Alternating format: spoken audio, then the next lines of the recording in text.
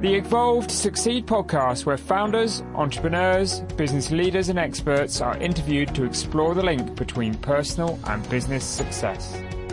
We will also investigate and establish the need for ongoing personal development, accountability and support. The objective is to inspire you, the audience, to be better in life and in business.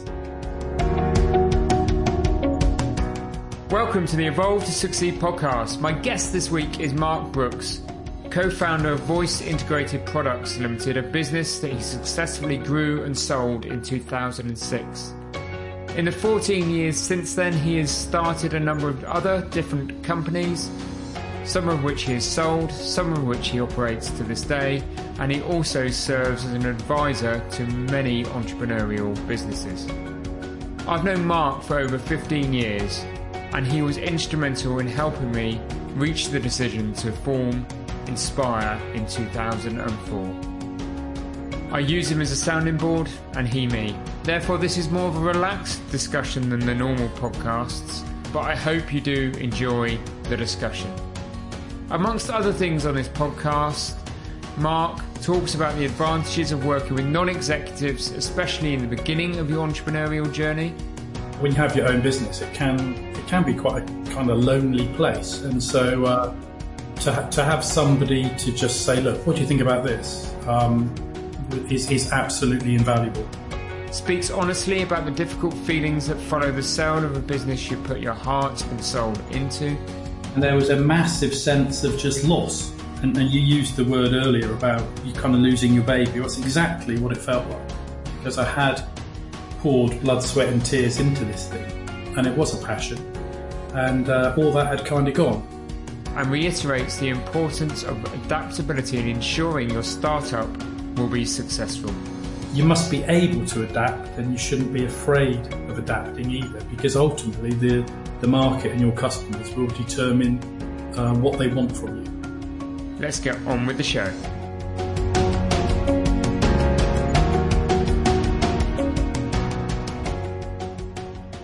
Welcome, Mark, to the Evolve to Succeed podcast. It's great to have you as a guest on our podcast. Well, it's going to be an interesting experience, Warren, and thanks for inviting me. Appreciate it.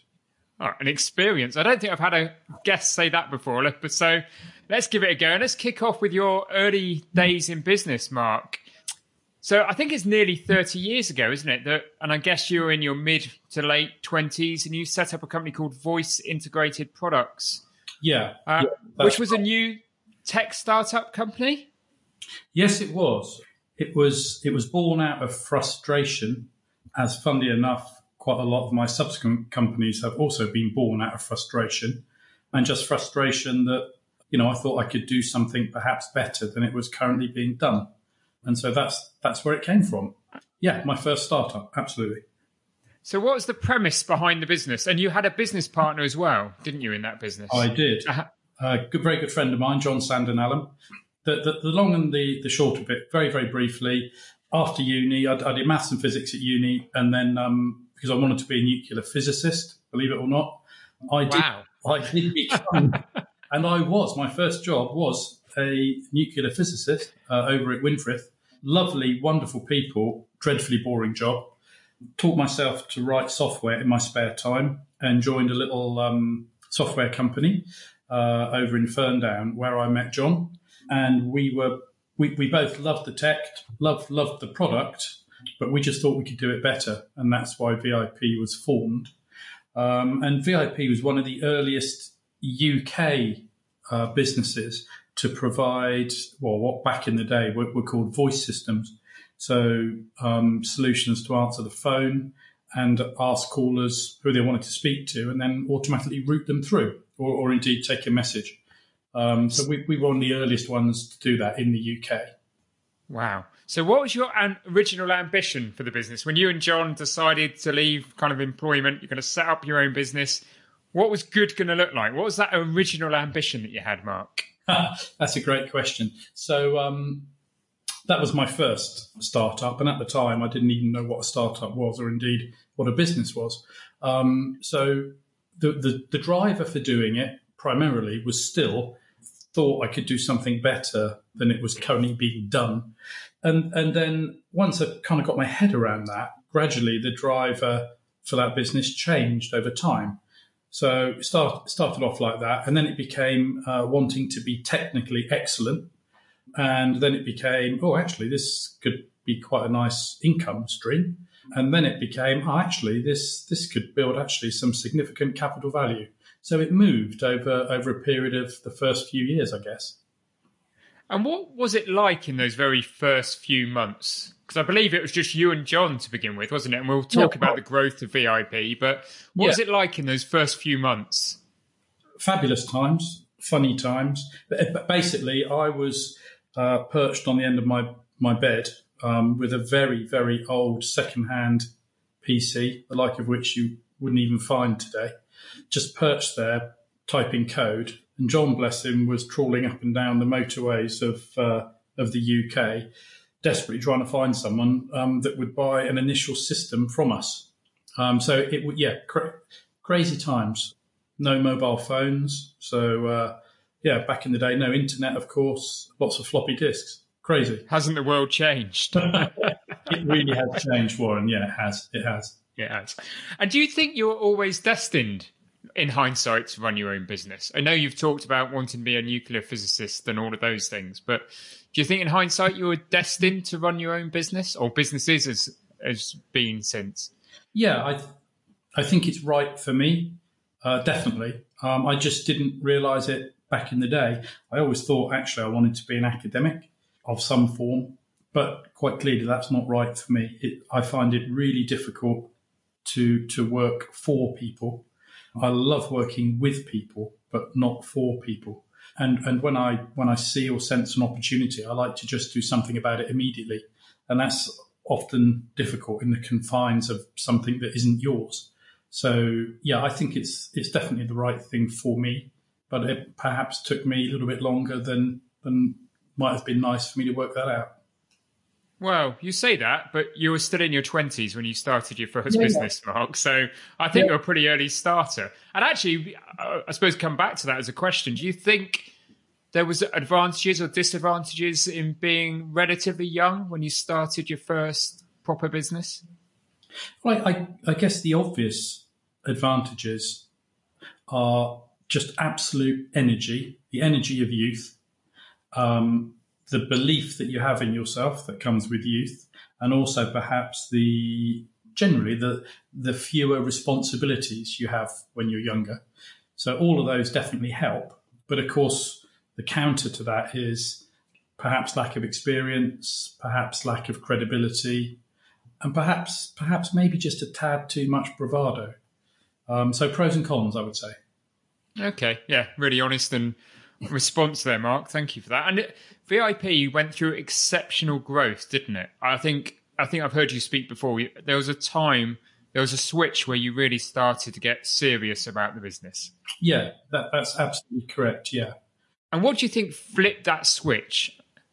So if I look back at that period of my career, over a period of a few years, I transitioned from being really technically biased to being much more commercially biased. And again, that's something that I never foresaw.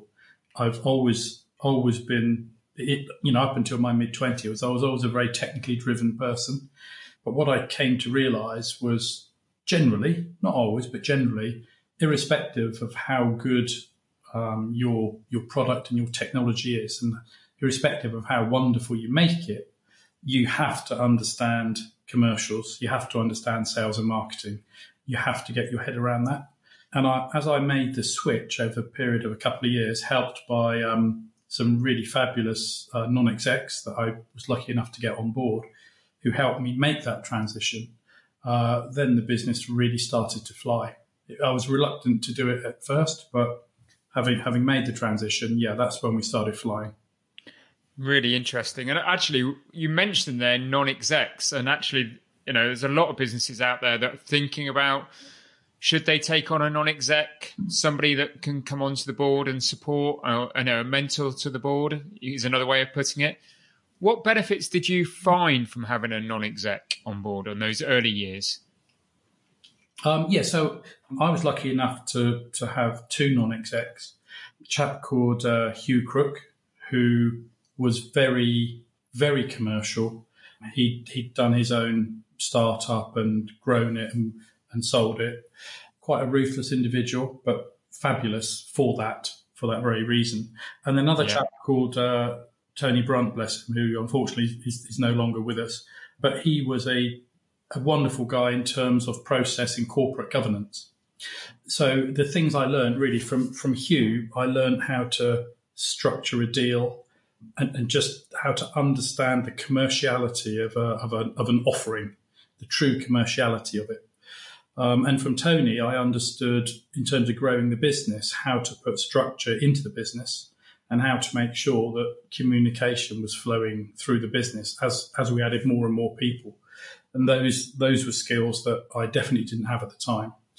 And then finally, both of them acted as just fabulous sounding boards. They were both sharp individuals, but they both had different angles on things.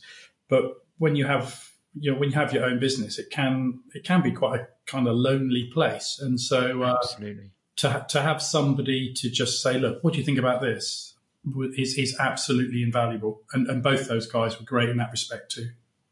Yeah, I think I absolutely agree with you there, Mark. I think, it's often said, and I would agree with it, that when you've founded a business, you've started a business and it's growing and it's starting to succeed, that you still face numerous challenges. And without sounding boards or people that are around you that you can talk to and support, it's an extremely lonely experience, isn't it? Yeah. I remember Tony Brunt always used to say to me, bless him, if he saw me getting too frustrated, in, for example, a sales meeting or something like that, he would always talk to me after the event and say, look, you've got to remember, Mark, you do need to do your crying either A, in the toilet, or B, in front of me. that alone, he was remarkably useful. Whereas Hugh at the same time would say, crying? What are you talking about? You don't need man up, boy. lad. Yeah, so both fantastic guys. Brilliant. So you've gone through this kind of stage, the startup phase. It was fun. It was you. It was John. You'd start to grow the business. You'd found that switch to start to drive the business forward. You went through some phenomenal growth. Perhaps you could just, give a little summary of that for our listeners, but then give us an insight into what you thought or saw as some of the challenges to being involved in a high growth business. Yeah, sure. So I think for us, and interestingly, I would say in pretty much every company I've been involved in since then, the growth came when we started to really understand what problem we were trying to solve.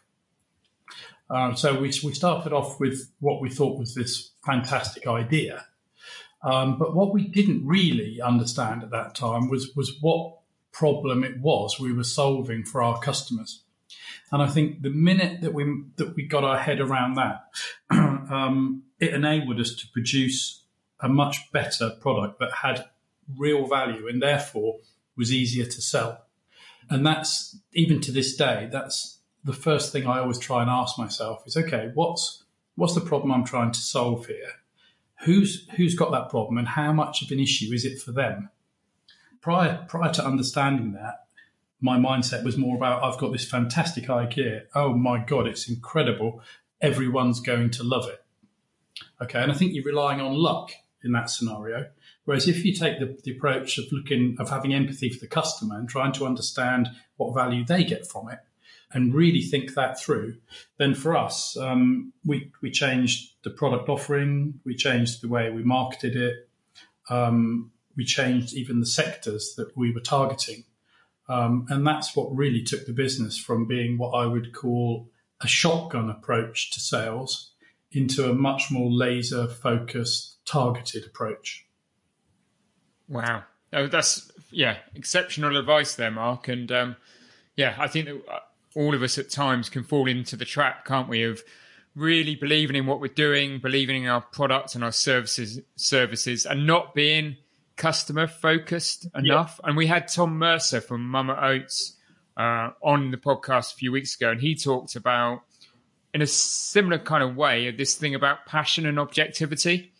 Yeah. And that you can have a passion for something, but if you can't get objectivity around it, yeah, you're going to struggle to succeed. And it's in a different context, yeah, but it's similar to what you're saying there, isn't it, Mark? It is. You can't, generally, you can't force your passion on someone else. Generally, passion's a very personal thing. But what you can do is understand where someone's pain is and understand how you can help them address that. And that's not just in terms of what you're offering, but it's how you're describing it to them so that they really understand the value you're giving. And I think that's that's a really important lesson that I learnt during that VIP growth phase. Brilliant. So ultimately, in 2006, Mark, you went through a successful sales process of VIP. Yep. I suppose, what were your memories of that process and that experience? Well, I had this quite young accountant helping me at the time, and he was quite good, and he's gone on to do some quite good things, I believe. Has he? Thank you, Mark. That's one of the first things I remember. So what do I remember during that time? So are you talking about the how easy it was? Are you talking about the sticky points? Are you talking about the drivers for it? I suppose I'm just, a lot of people aspire to grow and then exit their business. Yeah. And then that reality of, and I'll come on and talk to you, Mark, about that experience post-sale. Okay. But really that experience of we're in this process now. We're going to sell the business. Got it. Yep. And that whole experience, and I know you've had it since, but that whole experience of the reality of that exit process Okay. And any advice you'd give to somebody going through an exit process, I suppose. Okay. Understood. Yeah. Okay. So first things first, for VIP, again, my first business, we didn't really set out with a view that this business would be something we would sell. And as I mentioned earlier, the appreciation of its capital value was something that became apparent to us and something that we thought about much further down the line. So it wasn't a driver at the beginning at all. So that makes it very different to subsequent businesses that I've been involved in, first of all. The real reason for the sale was because the market gradually became much more crowded and the products that we were providing became that little bit more commoditized. But notwithstanding that, we still maintained incredible traction in a number of key sectors, most notably health and the finance market. They were really, really good customer bases for us. So funnily enough, our customer base and the loyalty of our customers and our customer contracts ended up being more valuable than the actual technology that we, or certainly I, had poured my life and soul into. Once I got my head around that, it became obvious that either we would have to take the next technology leap and literally reinvent ourselves from a tech perspective, which is a really, really difficult thing to do, particularly when you're a large company. And I suppose you've got a legacy platform at that point. Yeah, indeed. Absolutely. Yeah, it would have been a very significant thing to do. But, and whilst on the other side of the scales, you have this quite significant capital value based on the hard work that you've done in terms of sales and delighting your customers and retaining your customers. And so our mindset really changed when we took on another very, very top level guy, initially as an advisor, a chap called Brian Smith, who actually came over to join us from Canada. Initially as a kind of a business mentor, but shortly thereafter, I think the view we took was actually that there's very significant value in this business, and that now might be the time to look for an exit. And that's really what drove our plans in that respect. And then in terms of trying to work out how we were going to exit, Brian himself was really, really useful in that respect, because we sat down and we tried to understand what sort of company would want to buy us and why would they want to buy us. And we always used to call this the the paracetamol effect. We were looking for a company with a real migraine, and we would be this wonderful paracetamol that would take their migraine away from them. And if you've got a stunning migraine and you don't have any paracetamol, you will definitely pay more for it. And that was the approach that we took. We decided on a number of potential acquirers, and essentially we set out to, annoy them as much as we possibly could. And we did this by selling into their markets, by going into their customers and offering equivalents at a better price. We just made ourselves a pain, frankly. So you were increasing the migraine. Would that be fair to say? Yeah, absolutely, yeah. So one of the organisations in particular had a stunning product. It was really fantastic, but their migraine was they just didn't have customer base. Whereas what we had was a product that was more than good enough, but it probably wouldn't last us another 5 or 10 years, whereas their product would. But of course, we had this wonderful customer base to sell into. And so their migraine was, how on earth do we get traction? And our paracetamol was, well, how about having 100 NHS trusts to sell into? And that was eventually the route that we took. So I think what I learned from that was before you even contemplate going out to sell your business, really think long and hard about who would buy it, why would they buy it, and again look for the pain. Who's got real bad pain that actually the acquisition of your business could solve for them, and that was a valuable lesson. Brilliant, thank you, Mark. So you went through this successful disposal. It was, it'd been your baby for 15 years or so. Yep. And I've heard a lot of business owners talk about that sense of loss, the other side. Yeah. And I'm just intrigued to explore with you, how did it feel for you post-disposal? Because you were retained, weren't you, in the acquiring company in a role? Mm-hmm. How did it feel to see somebody else running your business? So my personal feeling, it was absolutely dreadful, awful. Don't get me wrong. It was sold for a significant sum, enough actually, to allow me to pretty much put my feet up and chill out. But that all became kind of irrelevant, if I'm honest.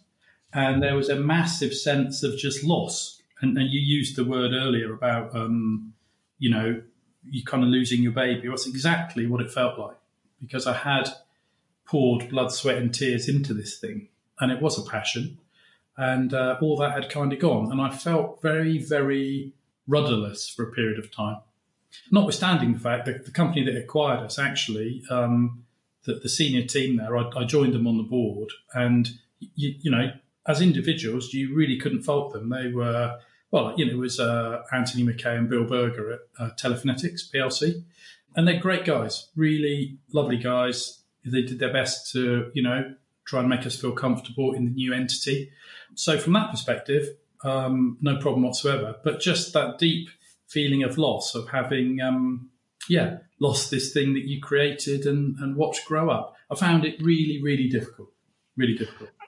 And was it just time that healed that, like any sense of loss, or have you got some lessons that you've learned from that since, and you'd share with others if they were going to exit their business? That's a really good question, Warren. When I think back over that period, if I'm absolutely honest, I think I made myself feel better by looking and searching for the next thing to do. Because I think the way that I function is I just like to, I love to find problems, I love to try and solve them, and I love to kind of build things. And so really, notwithstanding the fact I worked within that group for a couple of years, I always had my eye on actually what am I going to do next. And I've seen people sell their business and basically go back to doing consultancy one day a month and play golf the rest of the time. Well, trust you me, I tried it and it just doesn't work for me. So as you said earlier, putting your feet up and chilling out was never going to be for you. And I suppose you soon realised that. No, totally. It's just, it's just not for me. It doesn't work. I don't, I like holidays. I like all that kind of stuff. I like to travel, but I like to have a purpose. And I just felt a bit rudderless. Yeah, it's the only way I can explain it. I spent a couple of years kind of in that environment, and during that time, we did a couple of acquisitions, which was fun because I was looking at it from the other side. And also, I was working within a listed business. Telephonetics were PLC listed on AIM, and so that was interesting to work in the PLC environment rather than the private environment. So I saw that. I saw what it's like to be an acquirer rather than being acquired. And then eventually we actually sold that business onto Netcore PLC. So I saw what it was like to sell one listed business to another listed business as well. So I learned a lot and saw a lot, took a lot of it away, and used that to start the next one, I guess. Yeah, I'm sure it was invaluable experience. I suppose I'd ask the question, from being sitting on a sort of PLC board as a non-exec board member compared to running an entrepreneurial business, and one that, by the sounds of it, with Tony Brunt involved, was governed very well. What is the difference? The difference is massive. It's absolutely massive. I guess it comes down perhaps to two things. First of all, you do have to have someone on your board who has an extremely good understanding of the way the city works, such that you make sure that the actions you take and the manner in which you take those actions are legally acceptable. You also need to have, I think, probably a chairman who knows the city. And that's really important too, from a share price perspective. Do you think there is still this old boys network then? Is that what you're alluding to? All I can tell you is I left that world in 2000. I'm just trying to work it out now. Probably 2006, 2007, something like that. And it categorically existed at that point. Yes, 100%. And which was one of the reasons why I just didn't really fit there. Yeah, it just didn't work for me. Interesting. Really interesting. There's a lack of freedom. I was going to say, did you feel more constrained in that environment? Because that would be the obvious thing to me. Yeah, so lack of freedom, but also this constant accountability. But you're accountable to people who have put some money in on the stock market, but actually, in most cases, have very little concept of what the business actually does or why it functions. So I kind of understand the AIM market as a means of raising funds, but I think anybody would be foolish to do that without really talking to someone who's done it before and understanding the differences. It is a different world. Very, very frustrating, I think, if you're from a sort of startup entrepreneurial background. And so I suppose you've stayed out of that world since, and very much since that sort of exit from VIP into Telephonetics, into Netcore, and then beyond, you've gone on and founded a number of other successful startups, Mark. Some of those businesses you're still involved in today, some you've exited. Yeah. So I suppose you would say your specialism is in startup and high growth. Would that be a fair comment? Yeah, I think so, Warren. Yeah. So if in terms of actually getting something off the ground, I think I'm fairly well versed now in understanding the various tick boxes and checklists one needs to go through to try and get something off the ground that then has a fair chance of flying for a period of time. I've done that quite a few times now and kind of refined the way to do it. So I do get that. And I'm also working with a few companies at the moment who are in relatively early stage and just trying to guide those guys and help them miss some of the pitfalls. Because, it's easy to sit here and say, yeah, well, I did this, I did that, but often what we don't talk about is the number of things you did wrong. And I made so many mistakes. It's, Haven't we all? I do, exactly. But the key thing is again, as one of my old execs used to say, is, make the mistake, take the pain, accept it, and that's fine.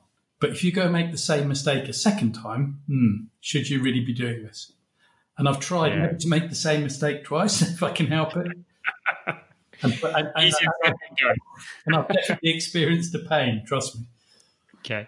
So for an individual, again, listening to the podcast, thinking of starting a business or in that early stages, particularly those in perhaps a tech-based or IP-based business idea, you've talked about those tick boxes needed to get off the ground. In a few short words, how would you summarize those tick boxes? Oh, blimey. In a few short words. Well, I could talk for hours on it, Warren.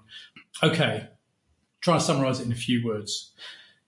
First things first, let's go back to the basics again. What you're trying to solve, who you're trying to solve it for, how much pain are you going to take away from them? Got to understand that. That's really, really important. I think the next thing that you need to make sure you understand is what else is happening in this space. Okay, because there's just need to understand those two things. Okay. Then I would say, once you've got your head around that, in terms of creating the startup and getting it up and running, things are so much easier today than they were back in the day. So much easier.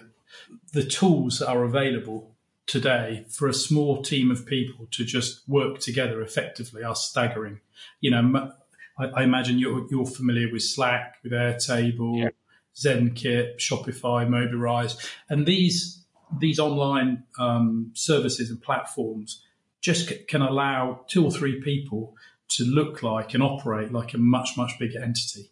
So in terms of your infrastructure, make sure you take absolutely best advantage you can of the tech that's available to get you up and running really quickly and enable that close working, that collaboration, the prototyping and that rapid rollout of whatever your proposition is. So I think that's important too. I think also probably you do need to make sure that you are prepared to take this step, because as we said earlier, it's a lonely step, that's for sure. Unless you're doing it, with a partner or a couple of partners, even then it can be difficult. So you just got to make sure that you're prepared to work very hard. You've got to be prepared to go without for a period of time. You've got to be prepared to accept the disappointments. You've got to listen to your customers, and you've got to be able to adapt as well. I've worked with a number of startups, and generally the ones that seem to survive are the ones that adapt. And I think that's a really, really key point that people tend to forget. Your initial business idea, even though it's ticked all the boxes and it all looks good, once you actually get into the nitty-gritty, you start trying to roll that out in the real world, you may find that actually there's only an element of that that's the bit that's going to succeed. Or maybe there's something on a slight tangent the other way that actually is where you need to go. So you must be able to adapt, and you shouldn't be afraid of adapting either, because ultimately the market and your customers will determine what they want from you. So I think that, you asked in a couple of sentences is a bit more than a couple of sentences, but those are probably the key things I would say. Brilliant. And that concept of pivoting and adapting is one that's much talked about, isn't it? And if you go back and look at some of the successful tech or high growth unicorns, when you go back to their early days, a lot of them really have pivoted around their original business idea. But it takes courage to do that, doesn't it, Mark? Particularly when you put your heart and soul and perhaps just some of your life savings into a venture, to actually admit that you might have got your proposition just off kilter slightly, and to change and to have the courage to change and pivot. That does take a special individual, doesn't it? I think it does. But also, I think, again, if you have a quality and a trusted advisor or advisors, then hopefully those individuals will be challenging you. And it's often that challenging that opens your mindset to think, actually, maybe I just have to open these blinkers just a little bit. So it is, I think it's an important role to be played by a non-exec or a business mentor or whatever that person chooses to call themselves. The worst thing you can possibly have, to my mind, is a non-exec or a consultant who agrees with everything you say. Well, that's a disaster waiting to happen. That's just burning cash. Yeah, isn't exactly. It's of no use whatsoever. If you've got someone in that guise, my suggestion would be remove them.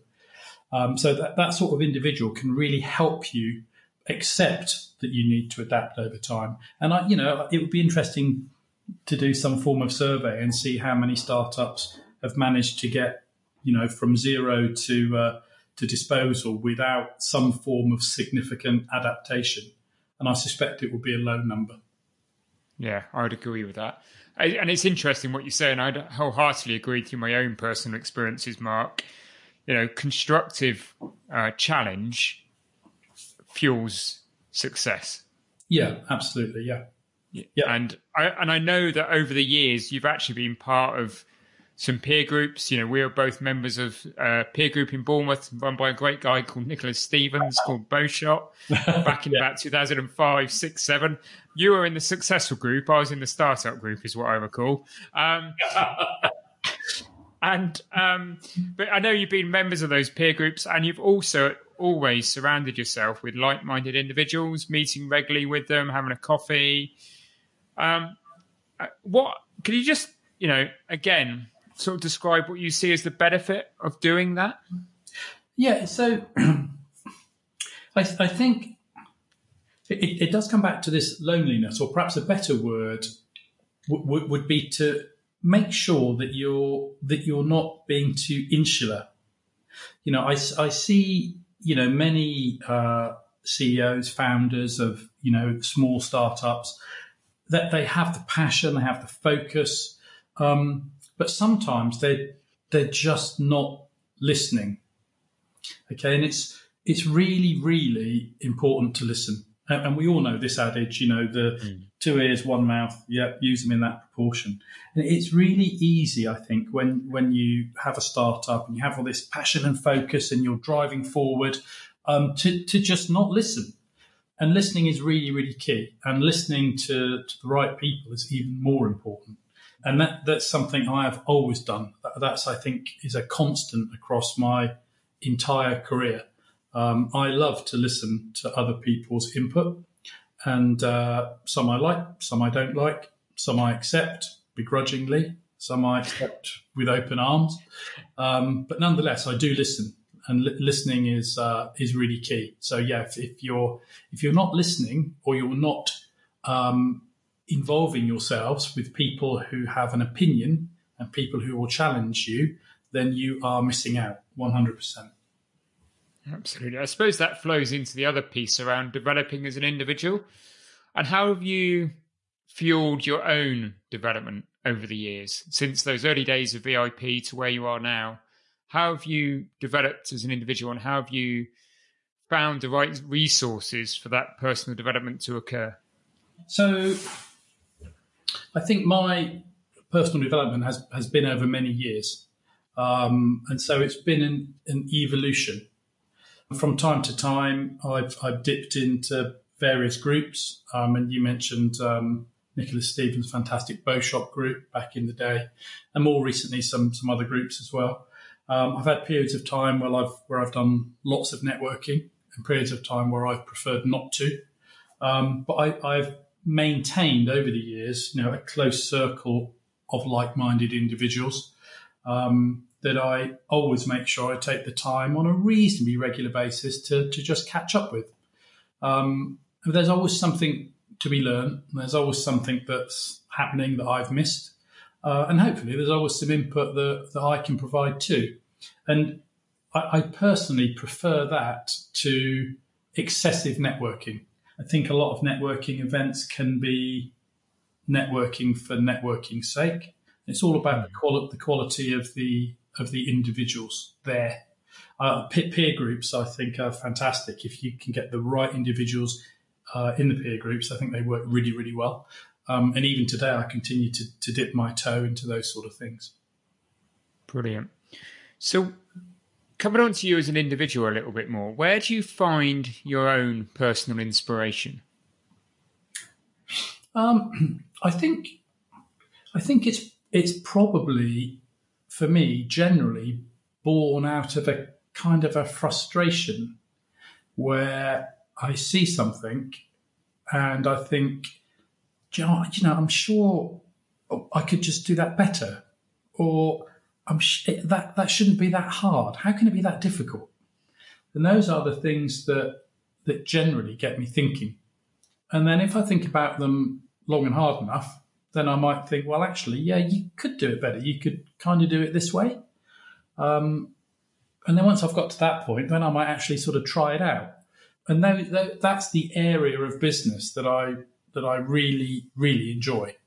So that's the thing that gets me kicked off. And then these days, where it used to then be hitting the keyboard and trying to actually physically create it, these days, the second thing that really gets me going is, okay, how am I going to position this to a customer? And how am I going to get those first few sales, the first really, really key early adopters? How am I going to do that? And I find that hugely exciting as well. That's really interesting, Mark, because I think when I listen to that, I see the mix of part of this earlier conversation is that desire to perhaps be the intellect, the academic, that transcended into the commercial individual. And in a way, that's what you're describing there, the intellect to solve a problem, and then that commerciality to make it happen. Yeah, I guess so. I'm not, intellect's a funny word, isn't it? Yeah, I'd agree with that. Maybe that's the wrong word, but who knows what that means. But, it's a combination of curiosity, frustration, and perseverance, I think. And if you take those three things, and I've got, quite a lot of all three of those, then generally, as you all know, particularly perseverance. But yeah, generally, I'll come up with a kind of a solution of some form. And then it's that commercial bit that says, okay, how do we get it out there? How are we going to make people really, really smile about this? How are we going to make these people go, why on earth have we not had that before? It's incredible. And that is a real buzz. When you can make that happen, that's a real buzz. Brilliant. And from your personal ambition perspective, how's that personal ambition evolved and changed over the years? I guess it has changed. So from wanting to be technically the best to wanting to make a big chunk of money to wanting to help others along that same path.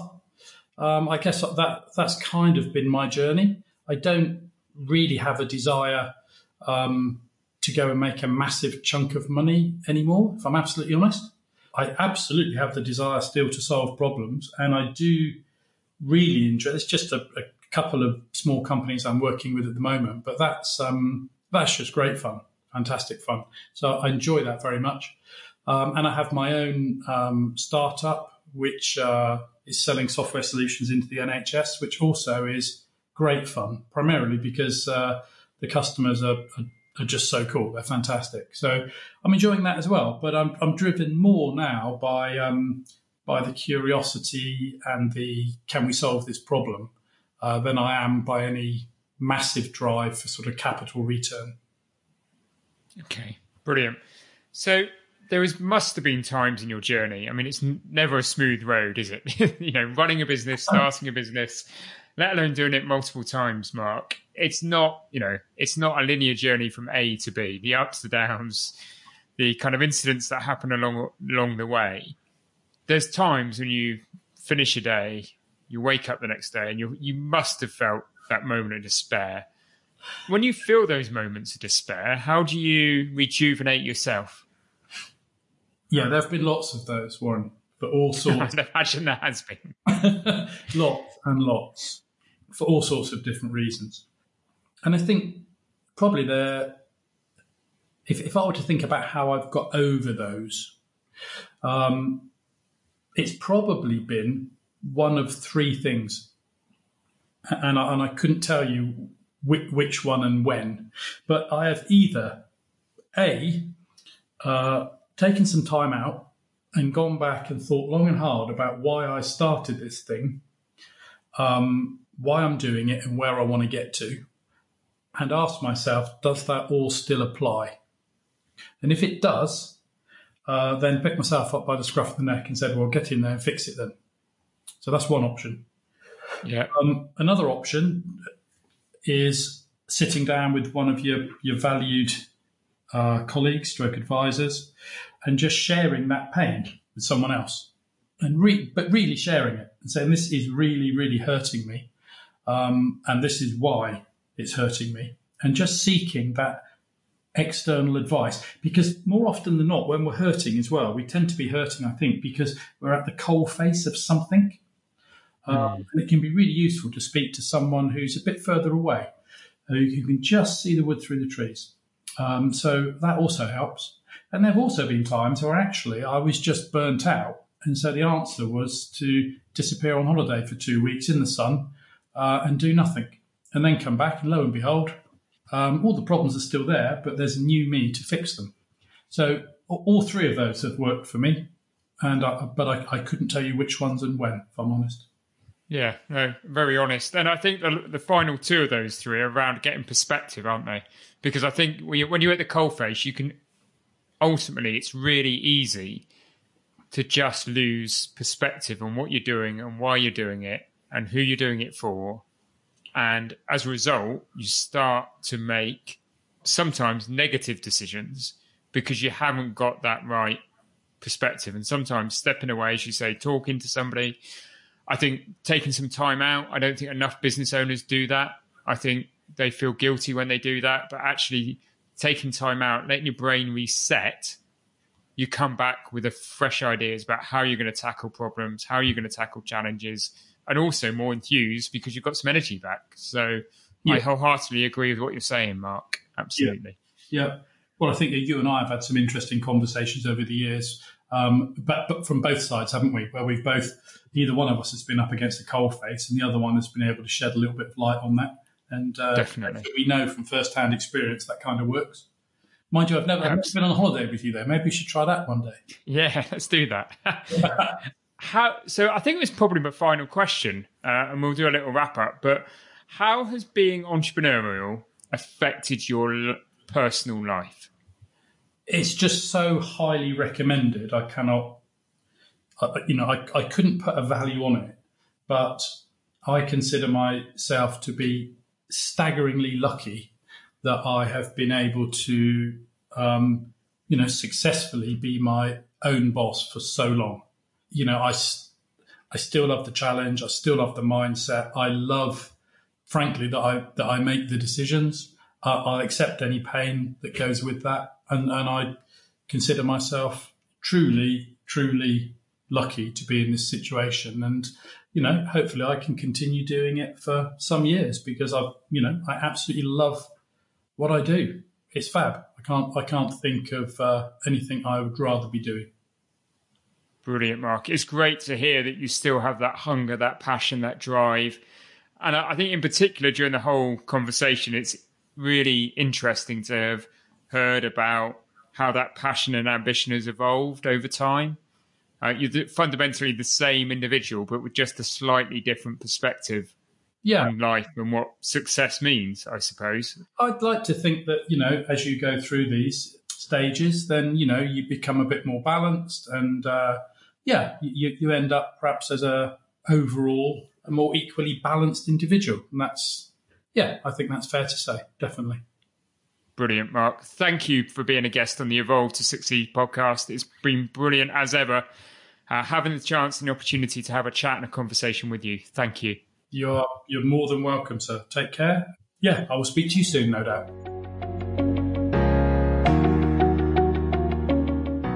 I'm sure you'll agree, Mark is an extremely interesting character with a wealth of experience. I love the fact that Mark left university thinking that life of academia or becoming a nuclear physicist was for him, but actually found success as a business owner and now an advisor to startups, particularly those startups in the tech sphere. I really loved hearing about his experiences of his early entrepreneurial journey, his thoughts on customer engagement and his unique approach to problem solving. I also really appreciated his honest thoughts on the value of speaking and building relationships to people that you trust, and not being afraid to take time off, especially when times are tough and challenging. So if you haven't already done so, then please do go to evolvemembers.com and sign up for free. That free membership gives you access to great content and events, as well as a supportive network of business owners. You'll also have the opportunity there to join one of our peer groups, which clearly at the moment, because of COVID, are being done online over Zoom. The sharing and support of these groups, as referenced by Mark in the podcast, really are making a big difference to a lot of business owners and bolstering a strong community of like-minded individuals who are there for each other during the tough and challenging times as well as the good times. Also referenced in the podcast is Inspire. Inspire is a leading firm of business and tax advisors, and if you want to learn more about Inspire, then please do go to inspireaccountants.co.uk. Evolve has also got some great webinars coming soon, so please keep an eye on LinkedIn, Twitter and Instagram for further announcements. Thanks again for listening. If you've enjoyed the podcast, please do rate, review and subscribe. We're endeavouring to do something a little different for the next podcast, so please do tune in same time next week for something I'm sure that you're really going to enjoy. Until then, from all of the Evolve team, please stay safe.